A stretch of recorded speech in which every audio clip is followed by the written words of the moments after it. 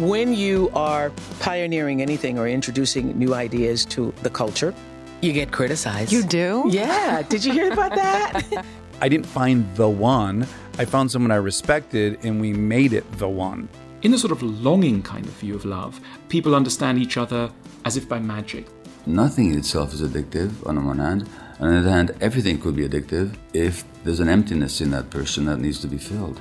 I now know that nobody changes until they change their energy. And when you change your energy, you change your life. I'm Gwyneth Paltrow.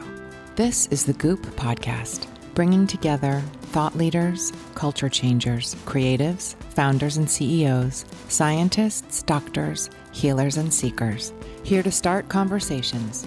Because simply asking questions and listening has the power to change the way we see the world. Here we go. Today's guest is a good friend and one of my idols, Demi Moore. After reading Demi's new, incredibly vulnerable and brave memoir, Inside Out, I felt like I knew her on a completely different level. I finished the book on an airplane and cried. We talked about why it can be hard for us to know our own truth. We talked about making room for our feelings and also taking responsibility for them. Demi explained why she believes everything is happening for us and not to us, and how she's come to see her own challenges as opportunities and even gifts. We all find things that we hide in. I don't know, maybe it's just part of our conditioning.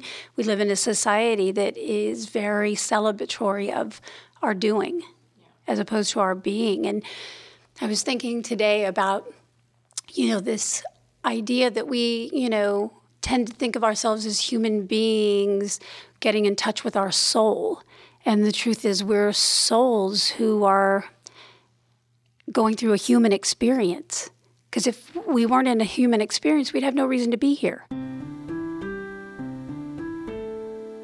I'm very excited to share this conversation with you. Let's get to Demi Moore. How's it all been going? Good, I think. And it's interesting because you had said to me that you started writing the book 8 years ago when you were in a completely different life, but you had agreed to write a memoir. Exactly. Not actually 9 years ago at this point. So it would seem at that point you maybe weren't in a place to write such an honest memoir. The idea came up to do it. I think I was in a place that was so lost within myself, and it, in all honesty, was like, well, this is something for me to do. It didn't feel really comfortable. I didn't really have the confidence that I had anything to say. I did know that there was something about my story with my mother to my daughters. I knew that there was something unusual there. But the idea of exposing myself, everything about that, just like I was approaching it already with kind of that invisible but palatable resistance. I couldn't even really look at anything that was going down on paper. So I can't say that when I had the reason to put it on the shelf that I was sorry for that. And it would have been a different book. I don't know if it would have been bad or if I would have avoided being honest, but you can only be as honest as you're able to be to yourself. And I wasn't yet really able to be honest at all.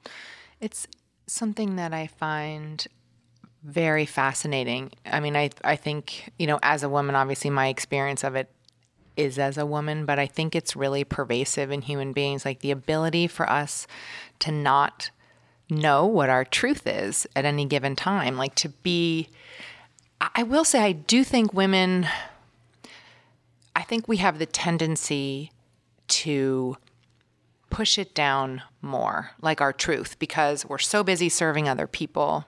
We're so busy trying to make everything right. And yes, absolutely. So how did you get in touch with that voice?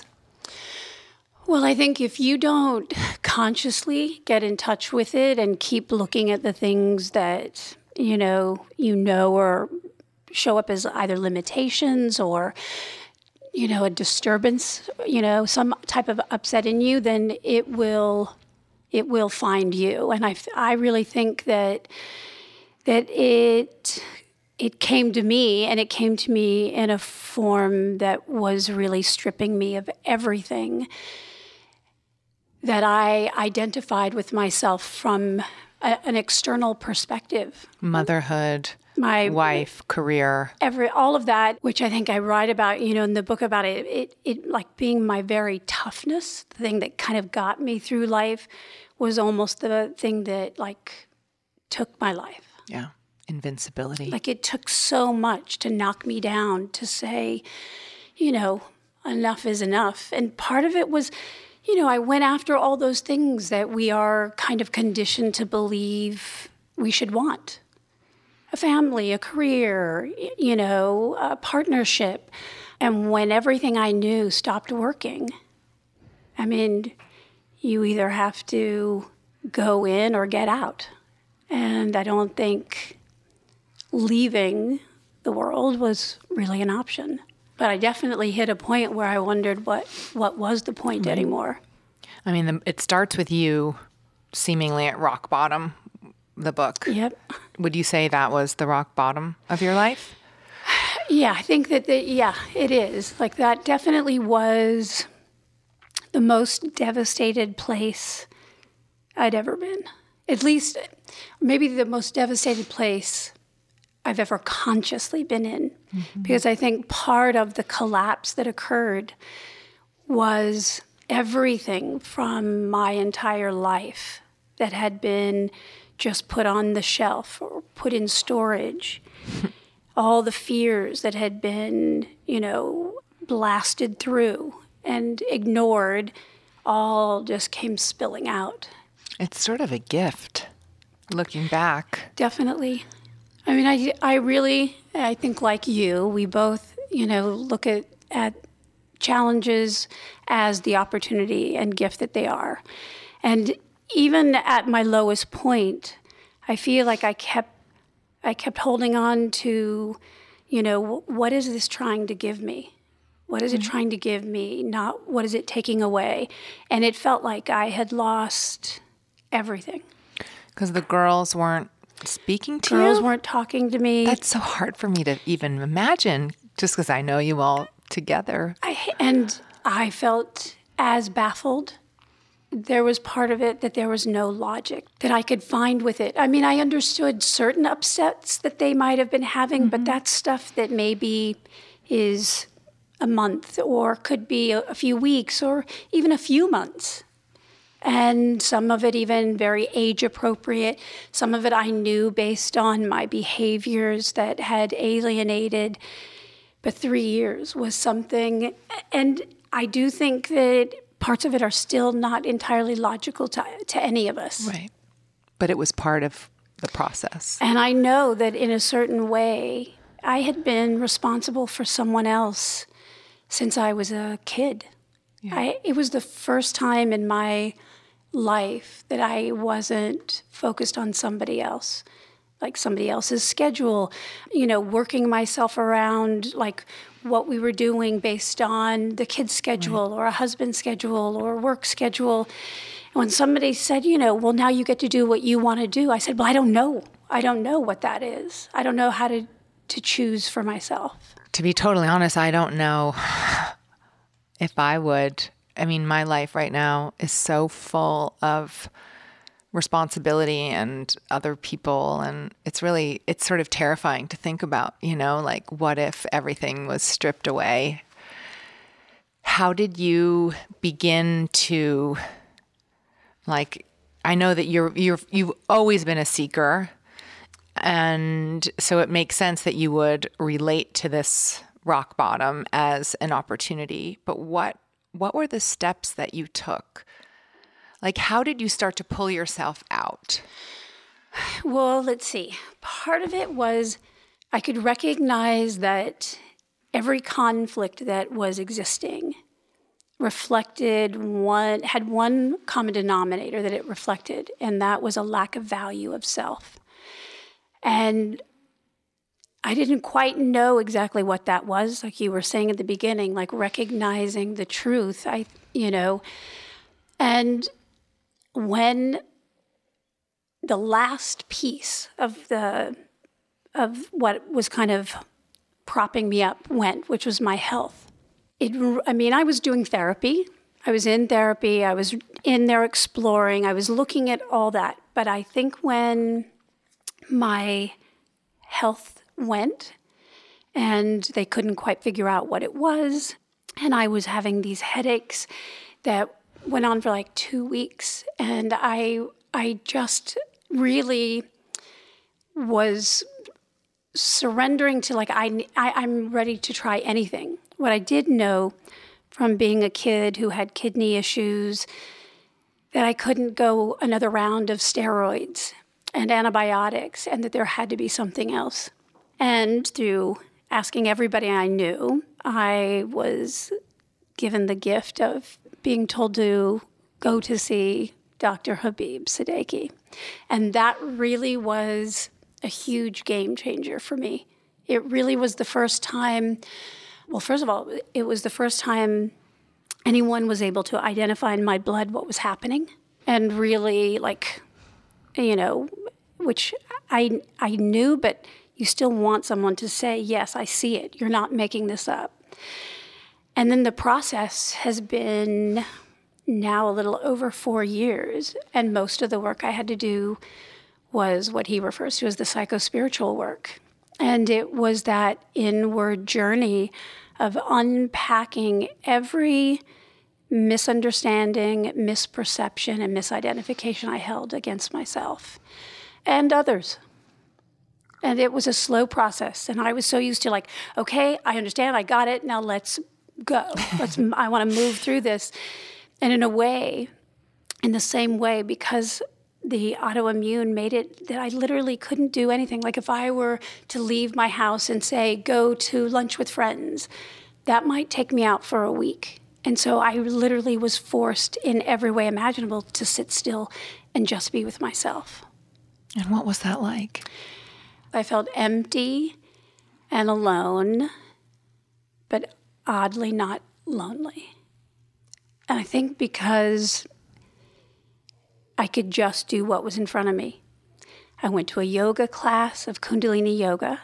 My friend would pick me up because I couldn't drive. I couldn't watch TV. I couldn't read because my eyes weren't focusing. I couldn't digest food. So I just did the most minimal amount. I did the yoga class in the morning. I came back. I would have, an IV every day, of vitamins and homeopathics. And that was pretty much it. It was a time, I think, of also being deeply depressed because I just didn't have any answers. I didn't know how to be still, but I couldn't do anything. It's not like I could, let me just focus on work. Right. No, because I didn't know how I'd feel day to day. So then I couldn't make a commitment because then what if I couldn't show up? And I think it's true of a lot of us who, I think it's really, our culture doesn't teach us how to process trauma or pain very well. So we grow up, sublimating, and we get to a point where it comes up and out, or it doesn't. We get sick. In your case, it was both was happening. But I think too, like for women who are survivors, the busyness that's created is like this incredible layer of protection. You have so much focus, drive, responsibility, you're moving forward, and it's an incredible defense mechanism, right? Yeah, completely. And I was stripped of all of it. Nothing and everything was saying to me, you have to learn to value yourself with nothing. That's not how life is. You can't. I had enough of wonderful successes and my family, my daughters. Like I had the taste, the beautiful, beautiful, delicious taste of all of it. And it said, but what is it really? Like, are you enough? Who are you? I didn't know who the fuck I am. I don't know. And I didn't know for a while. There were points when I didn't know if I would ever get that answer. I didn't want to leave my house. I didn't want to face someone one more time saying, so what have you been doing? And not have an answer. or know how to like value that what I was doing was probably the most important work of my entire life. Absolutely. We all find things that we hide in.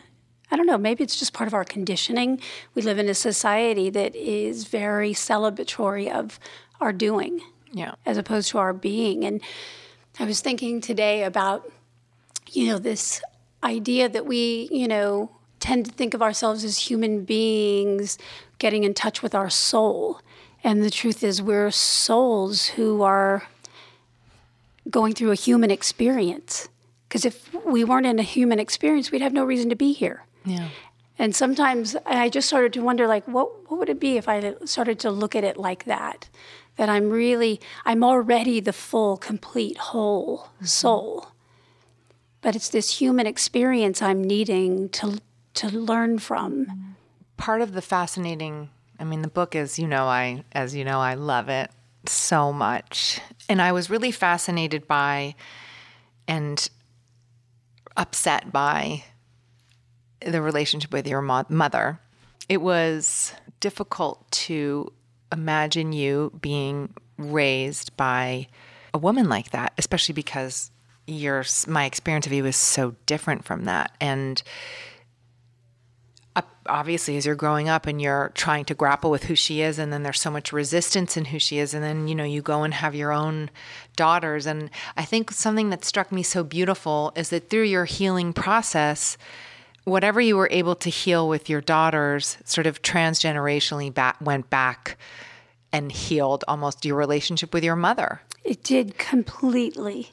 There were some interesting layers that, as I went through, one of those parts where, you hear people say, you really need to forgive, and you do that or it can make you sick. All of those, which I do think are absolutely true. And I had a lot of justification for my upset and anger, the choices I made with my mother. But what sat inside me was moments of such sadness, of missed opportunities where perhaps I could have done something different with her. Like moments when, as I was going through, even in editing the book, and I thought about, what if I had just given her the job to be the grandmother? Would that have made a difference?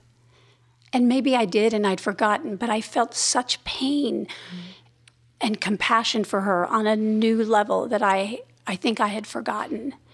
And then I really realized that how can I expect my daughters to have compassion for me? Right. If I've forgotten it for my mother, regardless of what she did or didn't do. Like how I, hold her is what fills and informs me and gives my daughters the ability to love me deeper, love themselves deeper. And I almost felt this enormous relief and gratitude at being able to feel real love for her, which I don't think I'd had in a long time. It's crazy because we are so binary as human beings, and it's almost like a trick of the devil because our parents are these deified, ginormous presences in our lives when we're little, and their humanity is so wounding to us.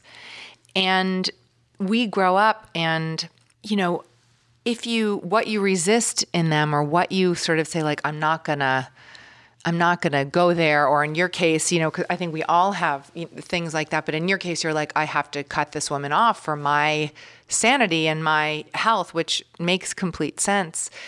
The tragedy there is that because we're so binary, like whatever good is there, even though the bad is outweighing the good in that time, we're disconnecting ourselves from like the beautiful aspect of your mother, the adventurer and that whole part. It's like, we're like, no, I'm hurt. Goodbye. I'm closing the door. I'm cutting this off. Like what's safe, what's not safe. Yeah. Yes. And then as adults, we realize we can't escape that. Like you can't cut someone off and not deal with it and expect to be healed from it. Like it stays with you. It's like you have to almost, and this is what's so beautiful about this aspect of the book. It's like you even though you weren't where you are now, you still at the time had the wisdom to be like, I have to go back into this. Like, I have to face the disappointment, the pain, the anguish that I perceive this woman gave to me. Mm-hmm. I'm going to go back in. And again, I don't know where it came from, but it's sometimes just trusting those signs, those messages. And when I heard she was sick, my first response was that it was a trick, right, that it wasn't true.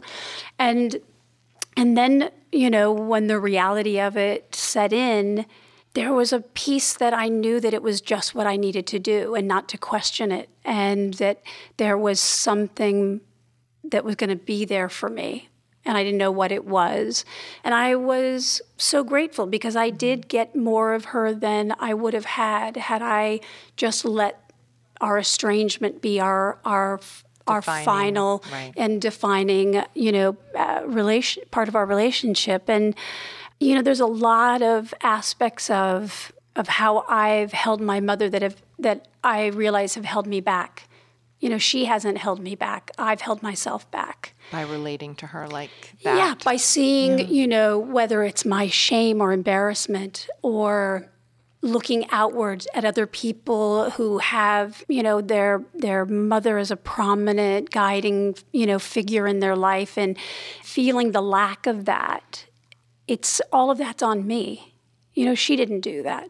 Just like in the moments when she passed and I was flooded with this awareness of everything that was mine, and everything that was hers she took with her, because there was no longer this physical being to project it towards.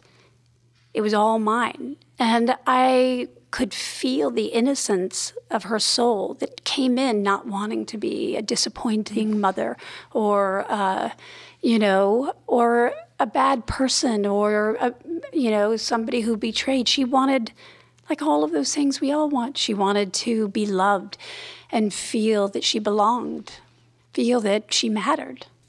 So sad. It is sad but at the same time, the wisdom that I got from it is that because she never got over not being loved. She was never able to bridge past and see her mother for the woman who was struggling to do her best to manage, taking care of, 3 small children and a husband who was injured. Like she took that personally, that something was wrong with her. And it is sad that wound was something she never was able to close. And then we just cope on top of the wound. We just find ways to cope. And she did. And she internalized, whatever shame and projected whatever need into, like, having to make this relationship with my father work. And I can see now continually, like, different layers of that generational pattern that I picked up about, not being lovable. Yeah. How I took that on outside of what my own experience in this life is, that somehow I carried that on. Yeah. I think we do that. It's imprinted upon us, it's so strong, the mother imprint. 100%. So how have you gone about changing that for the girls? First of all, the more I am willing to open up and look at the things that I fear most about myself, the more I pull it out to look in front of me, however that works, because we literally have a buffet of options available, and there's no one way that works. So with this buffet, there's, so I don't necessarily think the way I've done it is the only way. And I think everything that I've kind of explored has informed and helped in some way.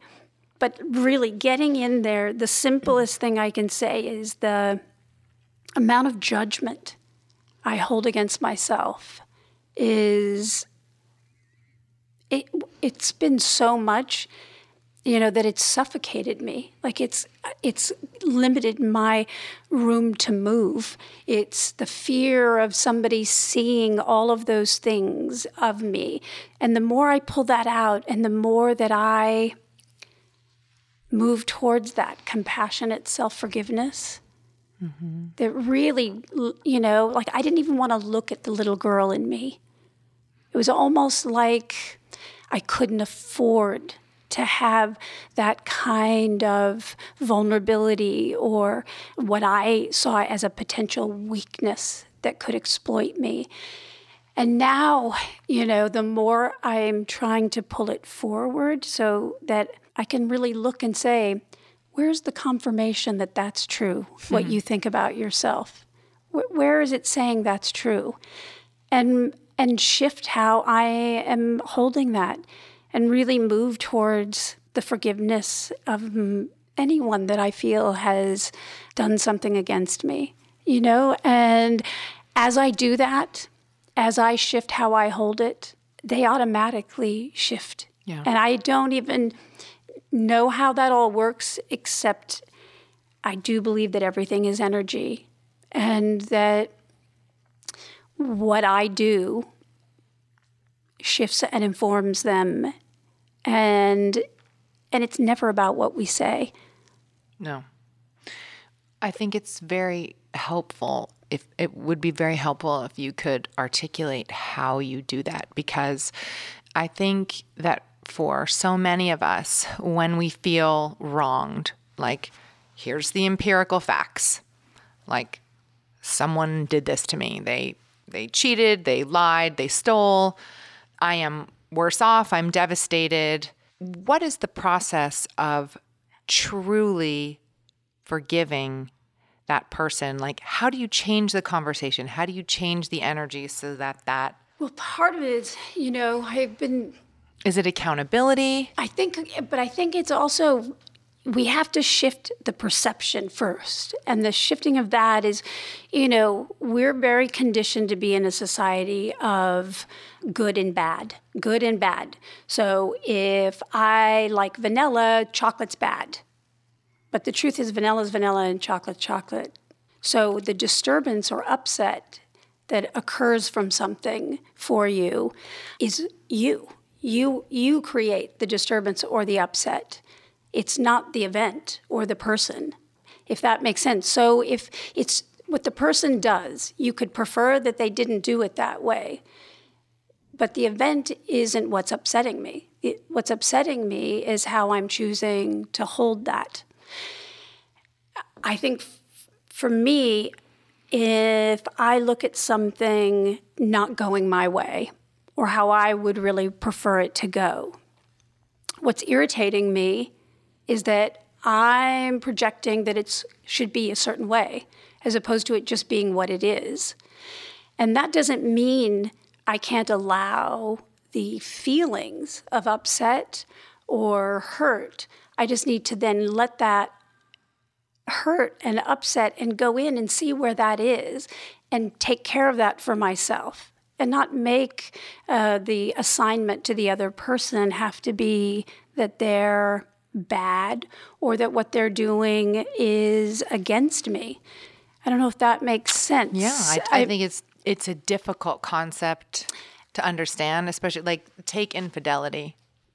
How does one experience the aftermath of that and shift how you hold it? Well, one, it's a process. And I think, if you take back the threads of where the upset you might be feeling, it's always because we're assigning to it a value. And the value is, what is this saying about me? Right. What is that action of infidelity saying about me?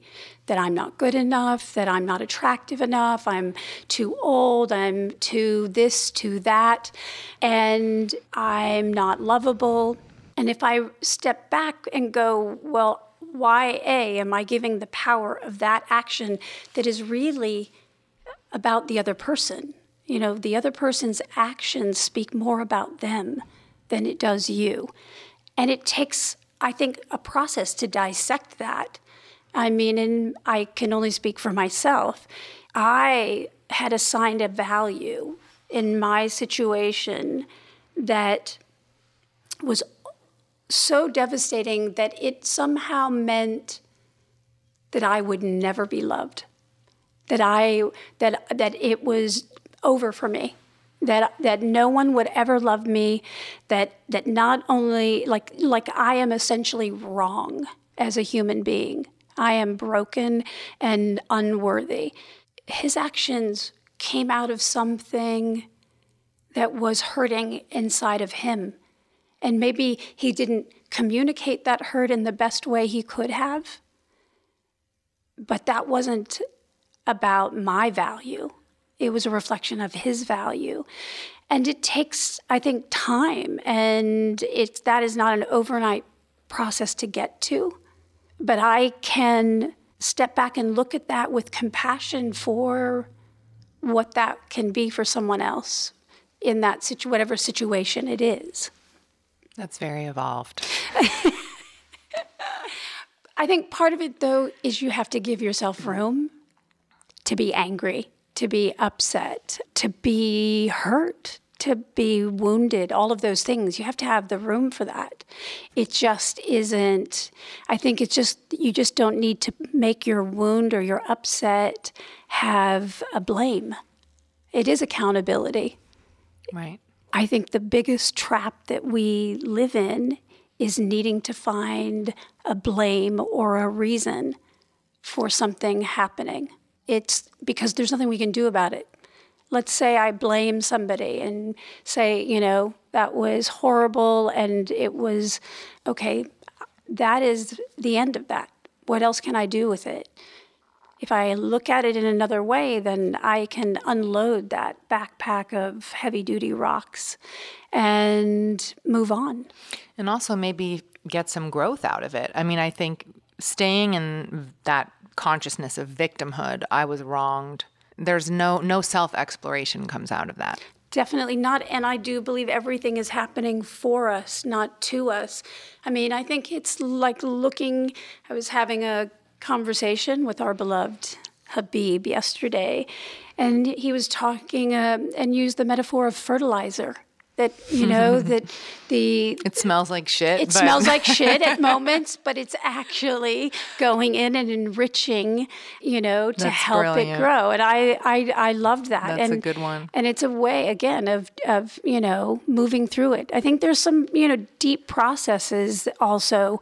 I've recently been doing some work around giving a voice to those places that are hurting inside of you. Mm-hmm. And loving to those places that are hurting inside of you.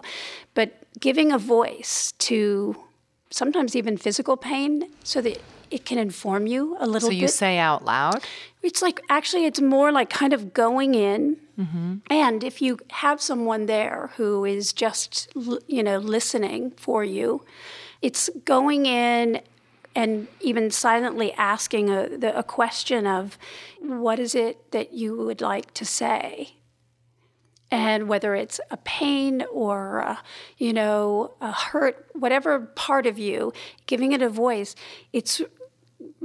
might really surprise people what comes up. In the same way, going in and asking your inner counselor, to give you guidance that you might ask another person, but that is actually already within you. When you can strip away the emotion of it being you, right? Yes. And you can sort of connect with. Almost in a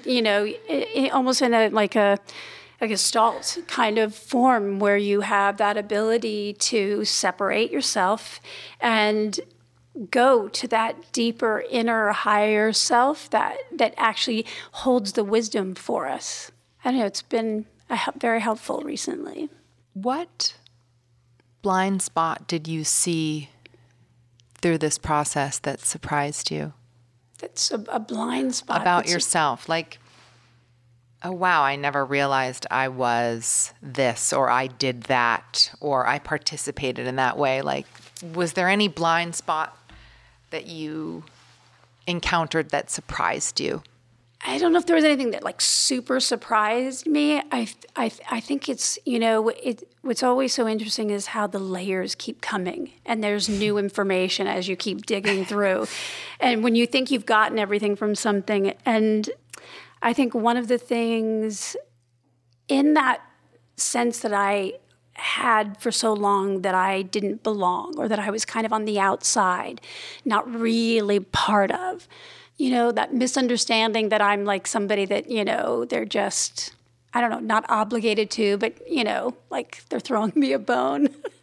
And this feeling, but I think it's a long way of saying that the part of me that was so afraid to be rejected, that was blocking out letting people be there for me, particularly women.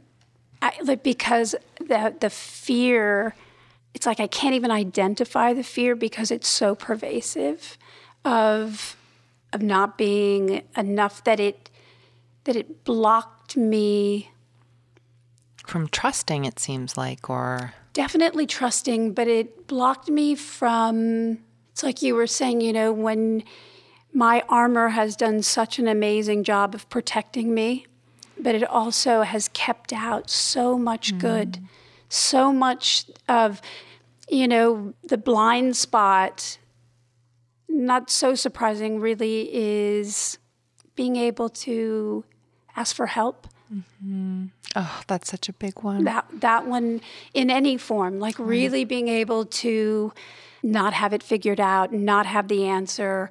I think my judgment of my mother being needy, as I perceived her as being needy and what a burden she was, held a fear in me that I didn't want to ever do that because I could feel the discomfort it created in other people. Right. And when I experienced that, it gave me such shame and embarrassment that I then have carried that into which situations that have nothing to do with any of that, and have kept me from really being able to receive all that's been there for me. How has your relationship with women changed, if it has? I think it's changed tremendously in a way that I have friendships in a way that I've never allowed myself to have. I've always felt like that I was a girl's girl, but for some reason I didn't I don't know, I just didn't feel like I could take up space until I was invited in, and now I can sit with it in me that I just feel more a part of. It's not entirely gone. It's a work in progress. And I think that realization of, I always knew that I had some issues with men, but I never really fully embraced that I had issues with women, and which you would think would have been obvious. Well, I think the men ones are more obvious because we engage there and it impacts our lives in such a huge way. It's like you make a strange or bad or, a choice in a romantic relationship that ends up, causing a lot of damage. And with women, it can sort of be more subtle. Yes, very true.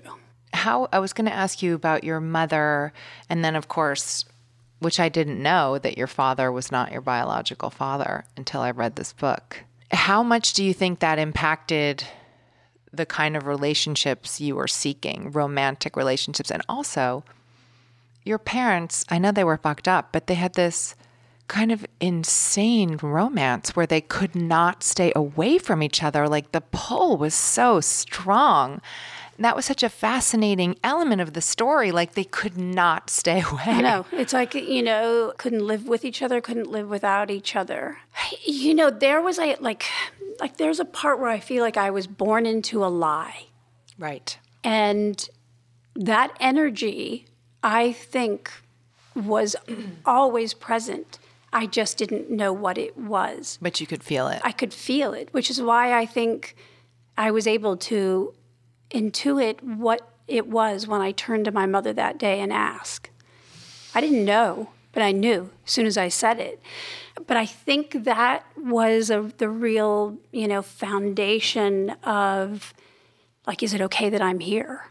I think, I found out only as I started to do the book that, and again, my parents were kids. Yeah. So I try to always understand that they were 18, 19 years old, that my dad had this idea that my mother would go back to Texas, where my actual biological father and his family lived, have me, and then come back to him. And he had sent her off with that being the plan, and then panicked and realized that if once she had me, she would never come back. And so sent her a bus ticket and money to come back, of which she did. But I think his shame, perhaps, I don't know, he's not alive, and I didn't know that part of the story. Perhaps that's a part of why he never wanted me to know. I think my parents' relationship, definitely my dad, it affected all of my choices. And, I see my dad as my dad. And although he's not my biological father, and there were things where I was so much more like him than even my mother, that we had a certain connection. And, it was devastating when after I found out, not that I found out because it didn't change how I felt, but he was never the same with me. And that was devastating. Oh. And, so much of that was really the incredible pain that he was in. I really feel like, there's a part of, I think, my concepts about relationship that became, I don't know, not to get attached, to not give all into it, that, it's always going to be in flux, that there was nothing about it that seemed stable or had any kind of constancy to it, I think that's why in my last relationship, so much that I recognized and had not really fully given myself, that I really wanted to do that, to really give all of me, let someone really see me. And I was doing that, which was part of also why I was so devastated. But again, because I hadn't dealt with all of those other aspects of my fears of not being lovable, that then opening myself up caused me to cling and grip so tight. Anyway, that's a long way of answering. I don't know if that was too long-winded. Not at all. Are you kidding? It's so fascinating, and I think the book is such a gift because of how, the level of detail that you look within, you have all the circumstances of your life and all the facts, and you piece them together, but the meaning, like the deep, deep meaning that you're able to, put this puzzle together, it acts as such a template, I think, for the rest of us. Any woman that has ever felt unworthy, unlovable, shame, confusion, like you putting yourself forth in that way, especially, how we are in society, a woman that we hold up as like, oh, she's perfect and she had everything. And, your willingness to bear your humanity like that is so astonishing and so beautiful. Thank you. Okay, before I wrap up, I have to ask you some fun questions. Okay. Well, first of all, before I get to my fun questions, so do you feel ready for the next phase of your life? Do you feel different? What's next? What are you looking forward to? I do feel different, and I feel like I'm really trying to stay present because of living so long where I felt like I did so much but didn't really experience it. Trying to already be going ahead. I'm really trying to just stay in the present, be open to see where I can, be of service. Where I can, and also where I can find the most joy and fun. Yeah. And so I'm not quite sure where that is yet. That's amazing. I love that. I need to be more like you in that way. I still plan too many fucking things. See, I need to be more like you, and I need to plan a little bit more. No. You're so decisive. I'm so terrible at last minute. I am last minute Lucy here.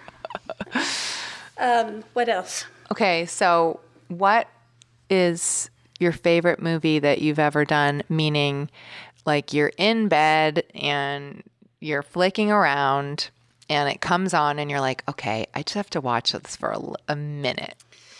I think one of the only ones I can really watch probably is G.I. Jane. It's the best. It's the only one I feel like That's I can. my favorite. It's the only one I feel like I can watch that I'm not so horribly critical of.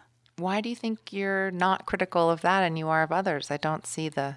I don't know. I think there was something... You're so baller in that movie. I think there's something that's so outside of me, the whole, the transformation. I think everything that I gained from that internally, like things that I learned from it about how men operate and how women operate and, my ideas of strength. And I don't know, there was just so many things that, it's just, obviously I don't walk around, it's not how I am or look. No. It's fun. What was the movie that was the most fun to make? Surprisingly, this little teeny movie that I did, last summer, Corporate Animals. It was literally by far one of the most fun. I can't wait to see it. The movie is so weird, and I don't know what the particular alchemy was of this group. I mean, I didn't know anyone except one actor, a young actor. Ed Helm it's his project that he also produced. Jessica Williams, Karen Sony, Dan Bacadal, all of these comedy people, and then me, and we got down there. We're shooting in a cave, a created cave.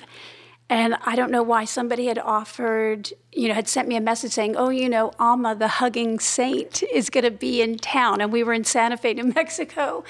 And I don't know why. I went to everybody and just said, hey, I don't know if you guys might be interested, but Alma, the hugging saint, is coming. I thought maybe one or two would come. They all went. I think were there 8 of us? Wow. We all went to meet with her. And it was such an amazing experience. And we ended up doing everything together on our days off. You don't do that very often, right? That's so fun. It was so, nobody made money on, we didn't do it, but there was something actually really tender and sweet and genuine. That's so nice. I'm going to see it ASAP. Thank you so much for coming. Thank you. Thanks for listening to my conversation with the sage Demi Moore. If you haven't already, pick up a copy of her memoir, Inside Out. That's a wrap on today's episode. If you have a second, please rate, review, and hit subscribe if you haven't already. Don't forget to share the Goop podcast with a friend. And in the meantime, for more, you can check out goop.com/thepodcast.